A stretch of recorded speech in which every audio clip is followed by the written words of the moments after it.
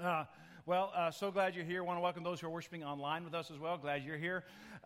Wanted to start out with kind of some definitions. We started last week by defining what war is because we wanted to kind of get rid of some of the kind of fear that's associated to this word of what war might be. But war is simply a struggle to achieve a goal. That's what we mean by war, and that's like the official definition, because if you like search it on Google, this is what comes up, and you know that like God wrote the Bible, then Google. And so that's kind of what that is. It's a struggle to achieve a goal. And so what that means is when we think of war, it can have positive connotations because we can war against something. We can also war for something. I can war against cancer, and I can war for kids that have it, right? Does that make sense? I can war against poverty, and I can war for those that are trapped in a cycle of poverty. I can war against the moral, families falling apart, but I can war for those who are trying to rescue their kids, or trying to reach their kids, or trying to save a marriage. And so that's kind of what we mean by war. It's just a struggle to achieve a goal. So what that means is this. The value of any war, be it corporate, be it international, be it national, be it in a community, or be it personal, the value of any war all has to do with whether or not the issue we're addressing is actually worth fighting for. Make sense? The value of any war, struggle to achieve a goal, has to do with the value of that goal.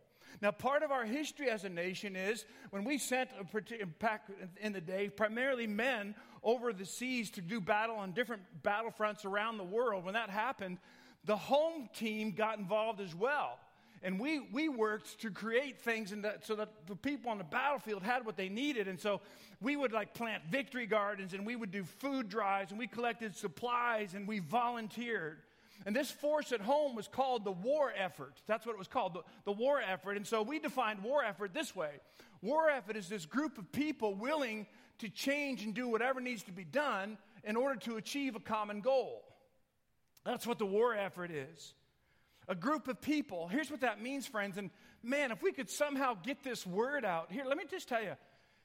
If we could unite. See, Tom in and of himself has a circle of influence, has a circle of power, if you will, and you do too. Everybody has this.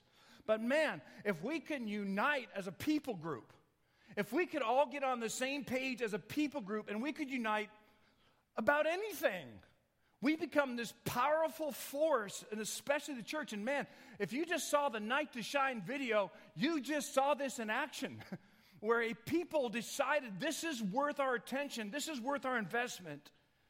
And we could change anything. You mean anything? Yeah, anything that we deem it's worth it. Cancer, poverty, terrorism, injustices, family erosion, moral decay, abusive relationships, addictions, even the trajectory of not just one person's life, but get this. If a group of people could unite, we could actually change the trajectory of an entire community. But in order for this to happen, it requires war effort. And war effort definition has a dirty word in it that nobody in the room likes, and it's that word. In other words, we can't have a war effort and you sit there and be your same self. I can't be part of a war effort if I'm just going to be normal, boring Tom. But if I'm willing to change, and you're willing to link an arm with me, and you're willing to change, like the Bible says, it's on like Donkey Kong right there, and it's ready to happen. If we'll just unite together, man, it's going to happen. And that's a pretty powerful thing to think about. Now, you may be asking yourself, what does this have to do with Jesus? Well, respectfully, I think it has a lot to do with Jesus. Last week, I introduced a topic that was controversial and for some, and it caused some unrest for us. But here's kind of why, just kind of putting it all out there. What is at stake that we would hold in such high value? In other words, Tom, what is the goal that is of such high value that you are suggesting I should change my life? What is it such high value that you would suggest I should change the way I do life, change the way I parent, change my marriage, change my resources? What are you suggesting? And I'm saying it's actually not my suggestion at all. It's actually the basic DNA, chewy chocolate center, foundational belief of Christianity. And here's what it is. There's a heaven, and there is a hell. And every person in all of history and all future will spend eternity in one or the other of those places based on what they did with Jesus Christ. Now, what do you mean by those terms, Tom? Because I don't talk very much about heaven, and when I say hell, I usually get in trouble. So, what is it you mean by this?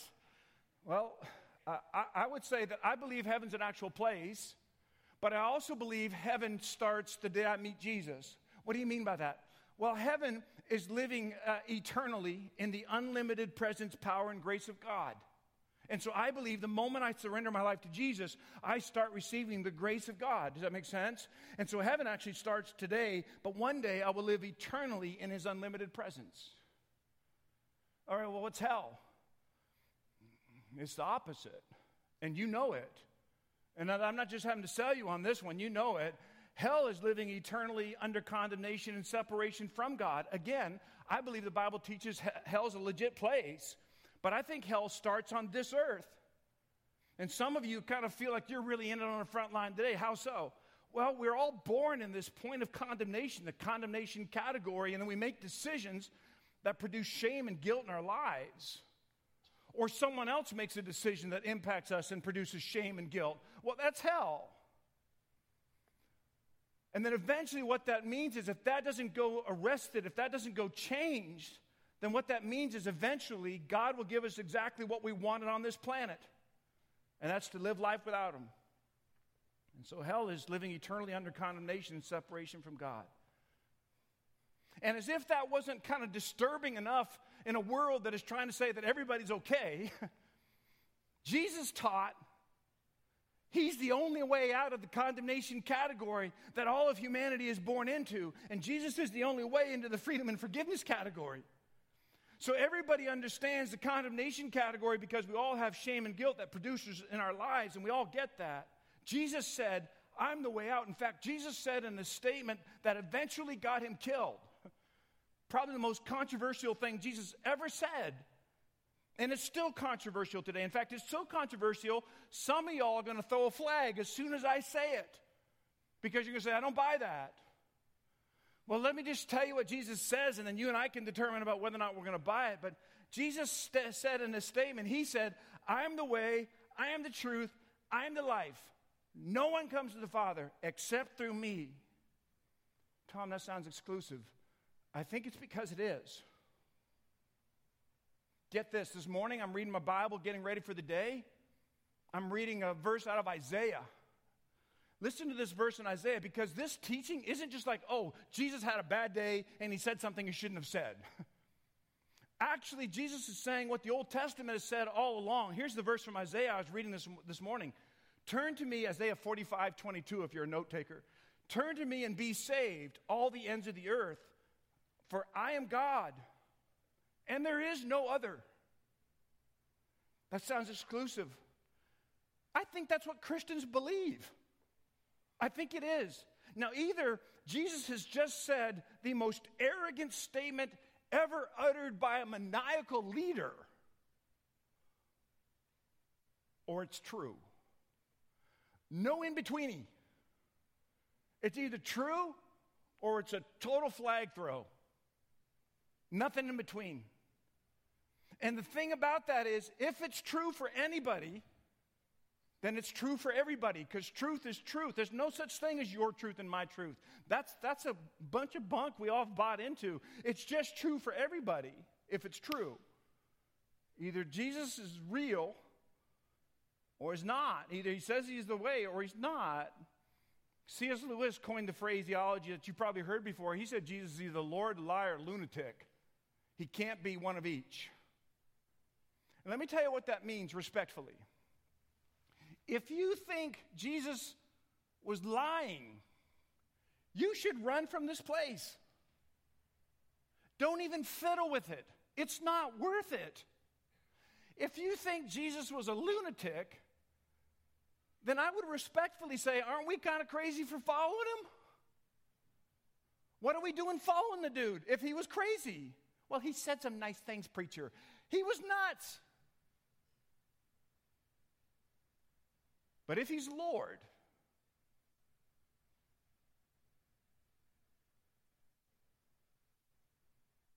then why aren't we following him closer? If he's Lord. If he was the dude, big D.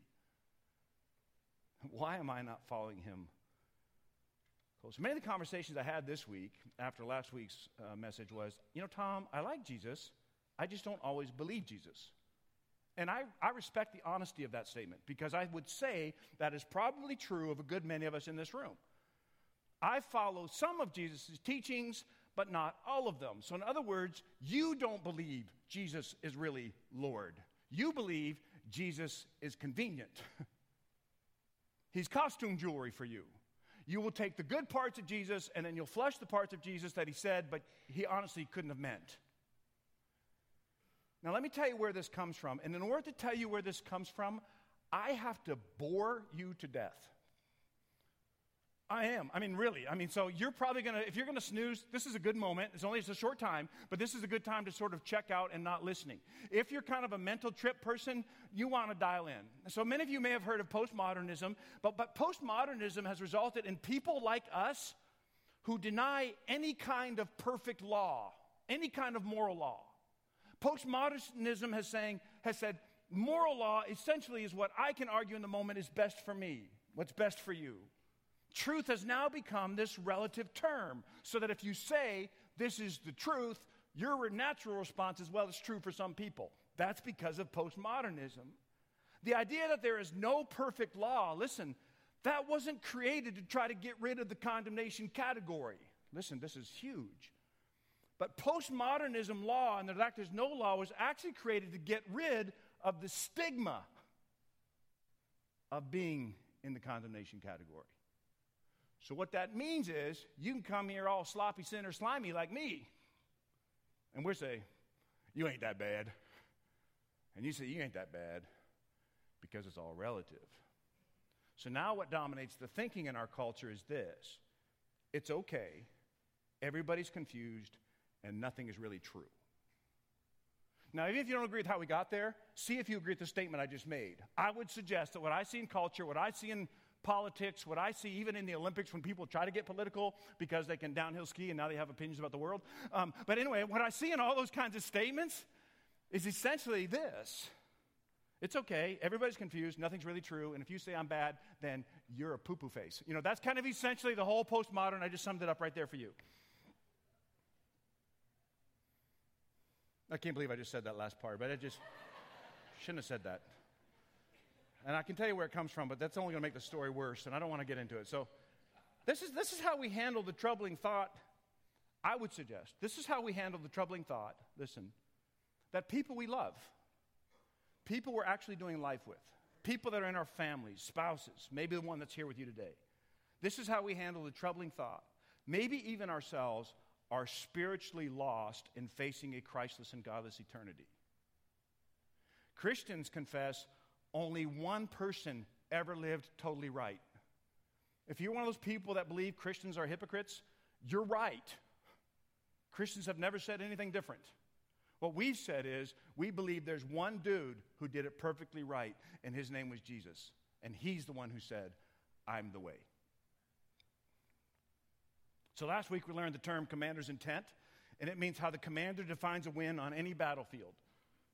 So if Jesus is our commander, for those of us kind of who believe, what's his intent for us? Matthew 28, Great Commission, the last speech Jesus gives before he leaves the planet and goes to be with the Father.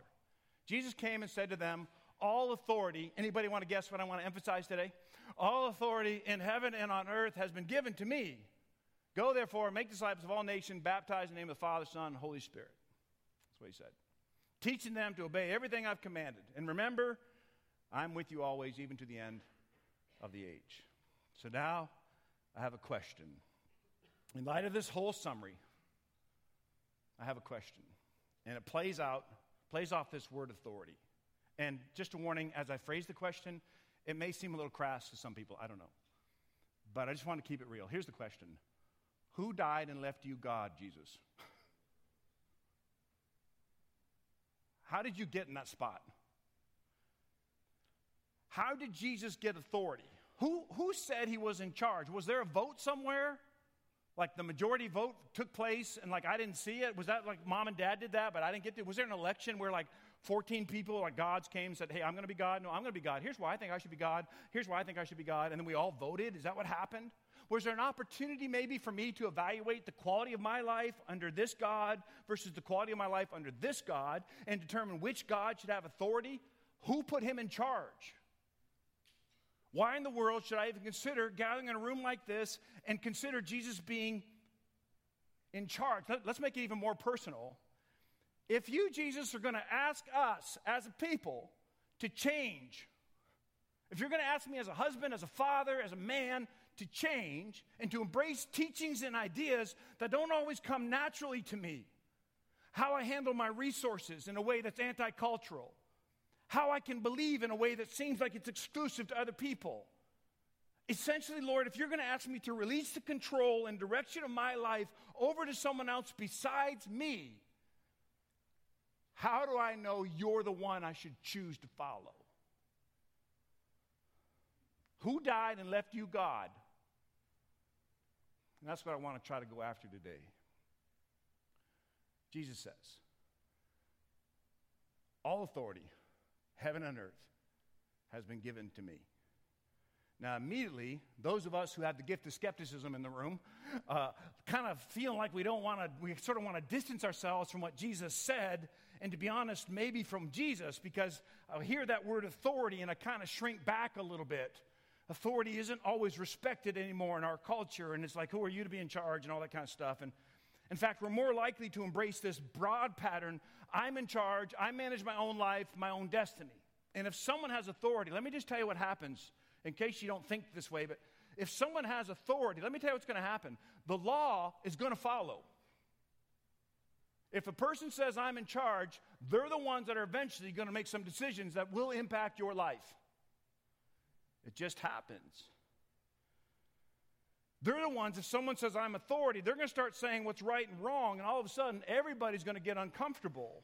And the bottom line result is we don't trust or want authority in our lives. So my first reaction to what Jesus says in this verse is, well, who do you think you are? And as if the whole authority thing isn't enough, what I really am disturbed by is this whole business.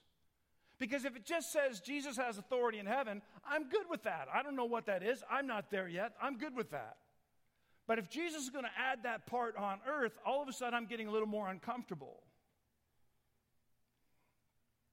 That's a bigger pill to swallow.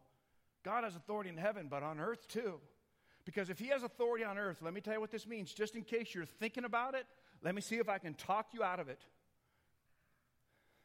If he has authority on earth, that means he has authority over you.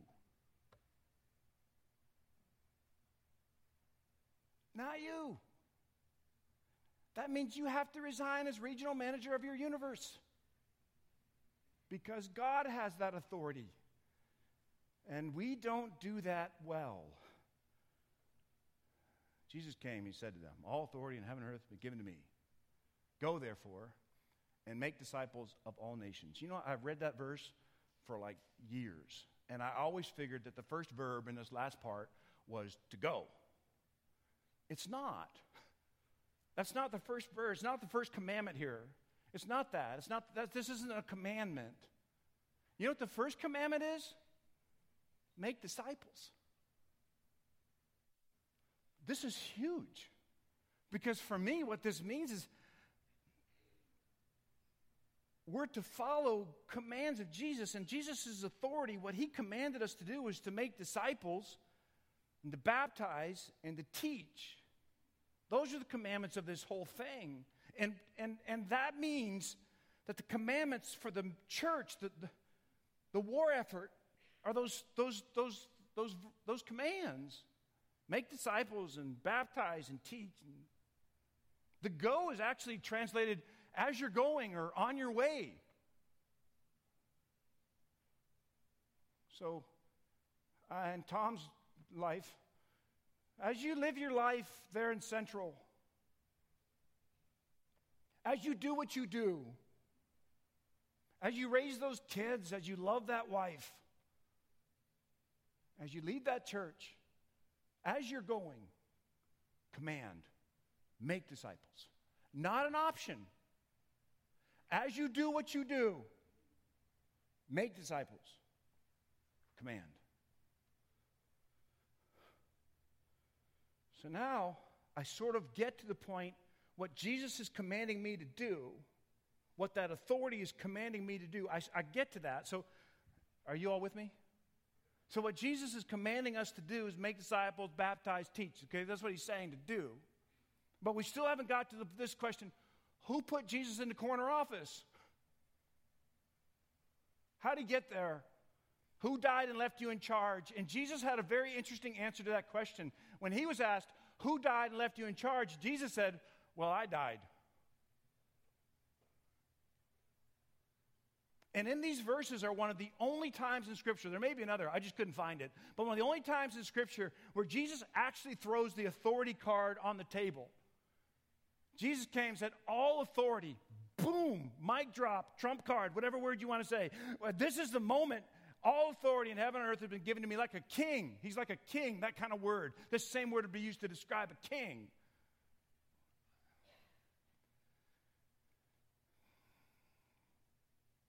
He says, I'm in charge. You know, there's another term that sometimes used in battlefield. You can ask, soldier people about all this kind of thing, but there's another term that they use in the battlefield. It's called unity of command, and I love this term. As best I understand unity of command, what it means is this. There's a hierarchy in military, okay? And you may not like it, but it is. It is what it is. And there's always someone in charge. And if that ever falters, whether it's a big operation or a small operation, if that ever falters, then the goal is in jeopardy now. So on any field of battle, there has to be absolute clarity about who is in charge and who has authority. That's unity of command. Now let me just bring it to your lap for a moment. Who would you say has unity of command in the army of you? Don't give me Jesus' answer. Don't do that. Who would you say, come on, let's keep it real. If I'm going to be real, you be real. Who would you say has unity of command in the army of Tom? In Matthew 8, Jesus is walking around Capernaum. Only thing you really need to know about Capernaum is it's a Roman outpost. What that means is Rome was taking over the world, and part of how they did that was they would get in these villages and they would put military in those villages at the edge of their territory, and that's how they kind of advanced their territory. So Capernaum's one of these Roman outposts. Jesus is walking around. He runs into this dude as a centurion. Centurion meant that he was in charge of at least 100 soldiers. This is an authority dude. You with me? He's a Roman centurion, so what that means is we don't know and don't have any reason to believe he's a believer. So he comes up to Jesus one day, and he's been watching Jesus, and he has this conversation. This is what he says in Matthew chapter 8, verse 6. Lord, my servant is lying paralyzed at home, suffering terribly. And he said to him, Jesus said, I'll come and heal him. Don't you love Jesus in this moment? Okay, let's go fix this. But the centurion replied, Lord, I'm not worthy to have you come under my roof. Why would he say that? Because he's used to command, unity of command. He's used to authority. You don't want to come under my roof, but only say the word, and my servant will be healed. Now, just a couple of things to point out here. I highlighted the word Lord because the centurion isn't saying, like, he's not singing a praise chorus here. And it's not like, Lord, I lift your name on high, or I love you, Lord, all this thing. It's not that. He's actually saying, yes, sir, no, sir. That's what the term means. He's saying, yes, sir, my servant is lying paralyzed. I'll come to your house and say, no, sir, I'm not worthy of you. That's what he's saying, because he's an authority guy. He gets the unity of command. He understands what it means for someone to be in charge. And he says that actually in the next verse. He says, for I too am a man under authority. Yes, sir, no, sir. I'm a man under authority with soldiers under me. I say to one person, go, he goes. To another, come, he comes. And to my servant, do this, and he does it. So the centurion is saying, I get you. I've seen you function. I've watched you work in this village. I know you have authority. I know who's in charge. I don't even know if I believe, but I've certainly have seen you do things that are whacked, and that means you are higher up the scale than I am. We speak and people do stuff. We're in charge. You speak to people and they get healed, and demons run out of people. That's something above my pay grade. And the centurion actually works through the ranks of authority. He actually follows a leader named Caesar who said he was God. So he gets it. Now, the amazing observation of this centurion as a leader in the pagan army is that Jesus has some kind of authority. Ends up happening that the servant gets healed. But the really stunning part of this particular story is verse 10 of chapter 8. When Jesus heard this, in other words, the centurion said, hey, just say the word, he'll be healed. You don't have to come, just like drone it over there or whatever, just kind of airmail it, whatever you got to do. You don't have to come. When Jesus heard this, he marveled. Some of your translations will say astonished. I think it's one of the only times in Scripture Jesus is astonished. And he said to those who followed him, pause. Jesus is getting ready to say to the people who are committed what he has just seen in a soldier who may or may not have been committed. Truly, I tell you, with no one in Israel have I found such faith. Now, you might understand the words of Jesus were not received well by the religious leaders who heard him say that. Jesus just praised the faith of a Roman officer, a leader in a pagan army, and yet that's how authority works. You have faith in the commander, in the one in charge. That is unity of command. The centurion recognized Jesus had authority. In another setting, Jesus is being heckled by religious leaders. So he's teaching, and people are saying, hey, boo, boo, boo, whatever they're saying. I don't know, they're heckling him. And what he's being heckled out initially was the whole idea of who his father is. Now, let me just tell you what's really happening here, just to kind of keep it real, kind of bare-knuckled here. Jesus is talking to these Pharisees, and he's talking about who the Father is. And the Pharisees are heckling him, saying, hey, Jesus, we know who your Father is. Do you? Why would they say that? Well, y'all remember the whole Christmas thing? So they all knew Jesus had no idea who the earthly father was. Are you following? Because Jesus is born out of controversy. Mary said she was pregnant, but it's okay. It's by an angel. Oh, that happens every day. No, never happens. So not everybody bought into that. So the Pharisees are actually sticking a knife in a spot of Jesus that is incredibly tender, right?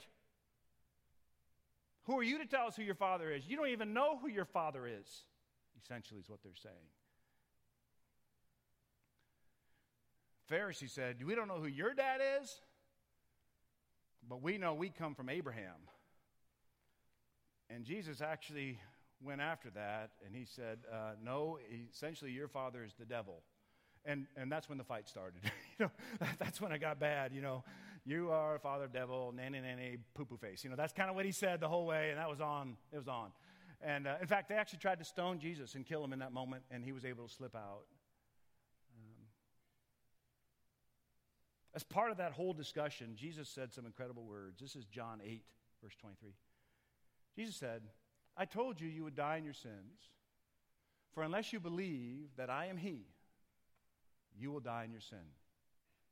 Everybody, heaven and hell, everybody's going to spend eternity somewhere based on what they do with Jesus.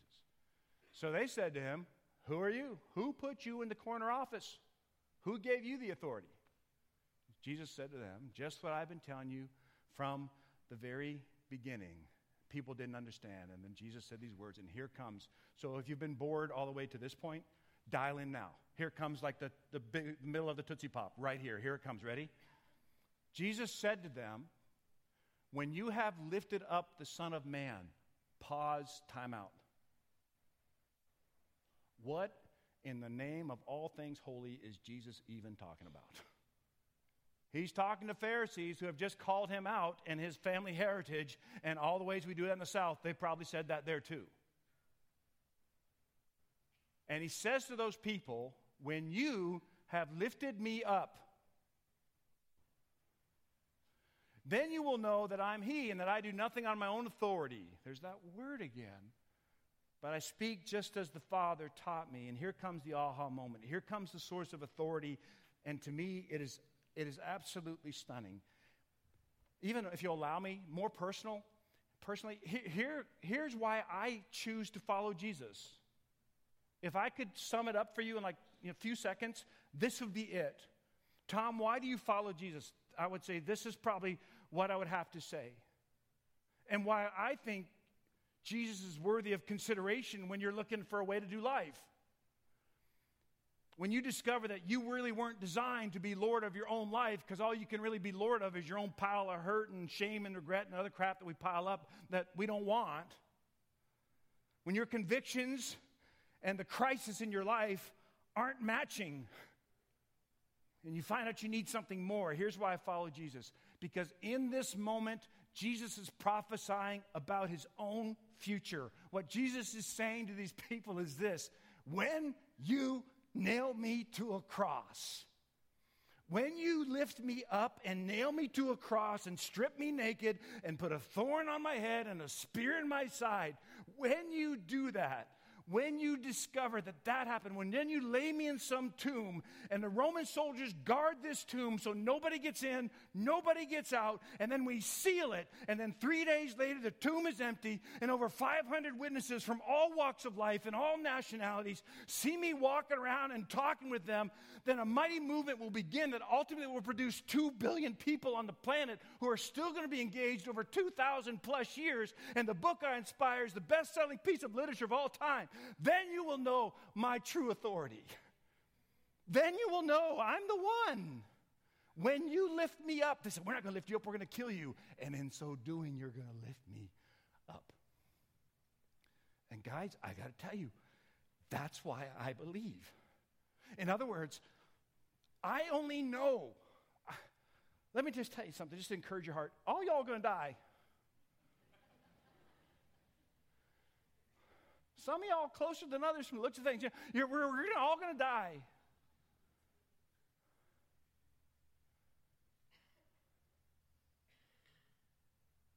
But only one is going to be resurrected. Now, I love you. Some of you all I love a lot because you're like in my life. I couldn't do life without you.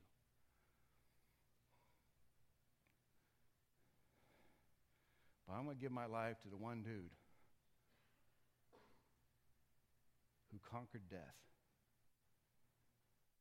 And when one of us in the room has conquered death and said he was going to do it before he did it, he has authority. When that's in the room, Tom doesn't need to speak anymore. We're going to let that guy talk. When someone wants to talk about what to do with one's life, my opinion, your opinion, I really don't care. Let's let him talk.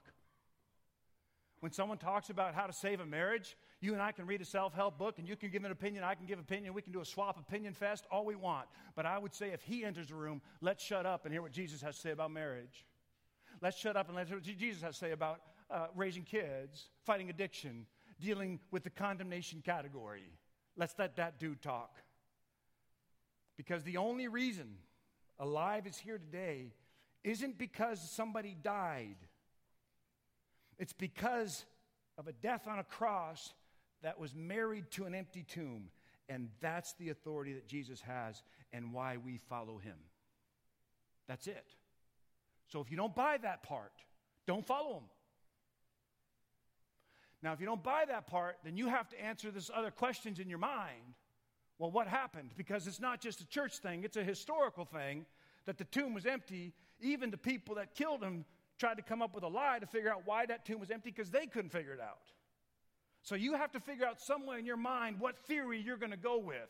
Some people say, just so you can get started on this, some people say Jesus wasn't really dead, he was drugged. And somewhere when the Roman soldiers were taking him in the tomb, he kind of popped up like a ninja, and he took everybody out, and then he was kind of scampering away, and that's kind of how this whole thing started. Other people said that the disciples stole the body. So apparently they were able to go and overpower the Roman legion that was there guarding the tomb. And these fishermen were taking like private self-defense classes. And they jumped out and it scared the Roman soldiers. So maybe that's it. And fine. You say, Tom, that's crazy. Well, you know what? Believing a resurrection is crazy too. Except the dude said he was going to do it. He said he was going to do it before he died. And the reason Alive is here is because of that. That's the authority Jesus has. And the Roman centurion recognized the authority. I don't even know if he was a believer. You know what? some of us in the room, some of us watching online, we recognize the authority, even though we don't believe. We recognize that because Jesus said what he's going to do. Resurrect from the tomb. At that point, there's a small group of followers. Couldn't even fill this room with them. A few weeks later, Peter delivers a message. 3,000 people come to Jesus, and then it's on. Holy Spirit takes power and residence in the life of the believer. And as a result, we're sitting here in Central. So, Tom, why do you believe? Here it is.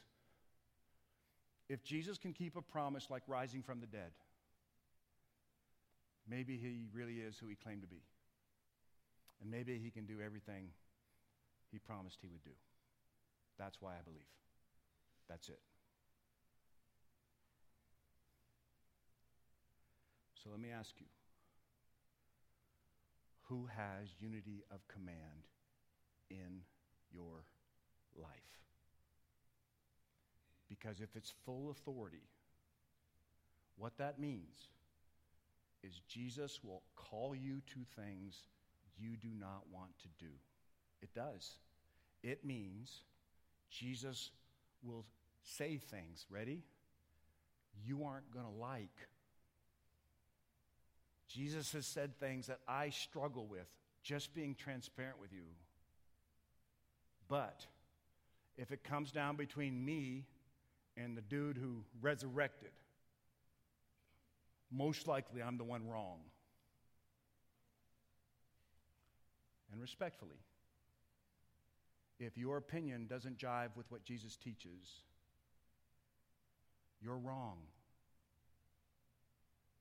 He's the authority. And he proved it when he kicked death's hiney and he raised up from the dead, doing exactly what he said he can do. Who is in charge? Because if you could settle that, if we could settle it as a church, then we could get about doing what the war effort really is. If we could believe with deep conviction that Jesus is who he says he is, then we could live hoping for anyone at any time to have a chance to decide for Jesus Christ. But if we can't decide on unity of command, we can never allow this to happen. That will never happen. So who's in charge? Your life. Who has unity of command? Lord, man, that's tough. It's a challenging word. And it's kind of easy for me, I guess, at this point, because I've kind of thrown my eggs in this basket. This is what I believe. It's what I'm based my whole life on now. And man, as life has changed and I've grown and changed, I continue to put everything in this basket. And I realize I'm talking to people in the room who maybe, not everybody's done that. Some maybe have. I suspect there are a good many of us, Lord, that are trying to find a palatable Jesus. In other words, we're going to follow Jesus as long as we can keep being who we are, as far as, we want to do what we want to do. We can kind of believe pieces of you. But man, that Lord, liar, lunatic thing messes me up with that, Lord. So I'm kind of a bottom line, whole hog kind of guy, and maybe there are some other folks here too. I'm just going to believe it. I am going to believe it. And listen, if you're in the room and you're kind of wrestling, and maybe watch it online, maybe you're at home right now, but you're sort of wrestling with this whole issue, here's what I recommend you do. Go to the New Testament and read what Jesus did, and then do it. You said, that sounds so simple. Well, it's because that's really what it is. You go just read what Jesus said, and just do that. Loving people, yes, of course, but also how you handle your stuff, how you deal with anger, how you deal with worry. And yes, I am the only way. Read what Jesus said and do it. And if you're going to reject it, well, at least reject Jesus. At least know what he said before you walk away. And for others of my friends in the room, maybe God is wanting you to, maybe God's wanting you to be part of this. But the unity of command thing hasn't been settled for you. You're still keeping stuff back. Well, again, same idea. Go read what the Scripture says about Jesus. and see if you can get under his authority. See if you can follow that guy. And Lord, I pray, only by the power of your Holy Spirit, that this part of your church would be awakened in a mighty spirit revival, a mighty spirit renewal. All the politics and power, Lord, all that stuff wouldn't hold a candle to a group of people who decide it's willing to change anything, fall under the unity of command in order to take these hills for Jesus Christ. Have your way, be the way, in your name, amen.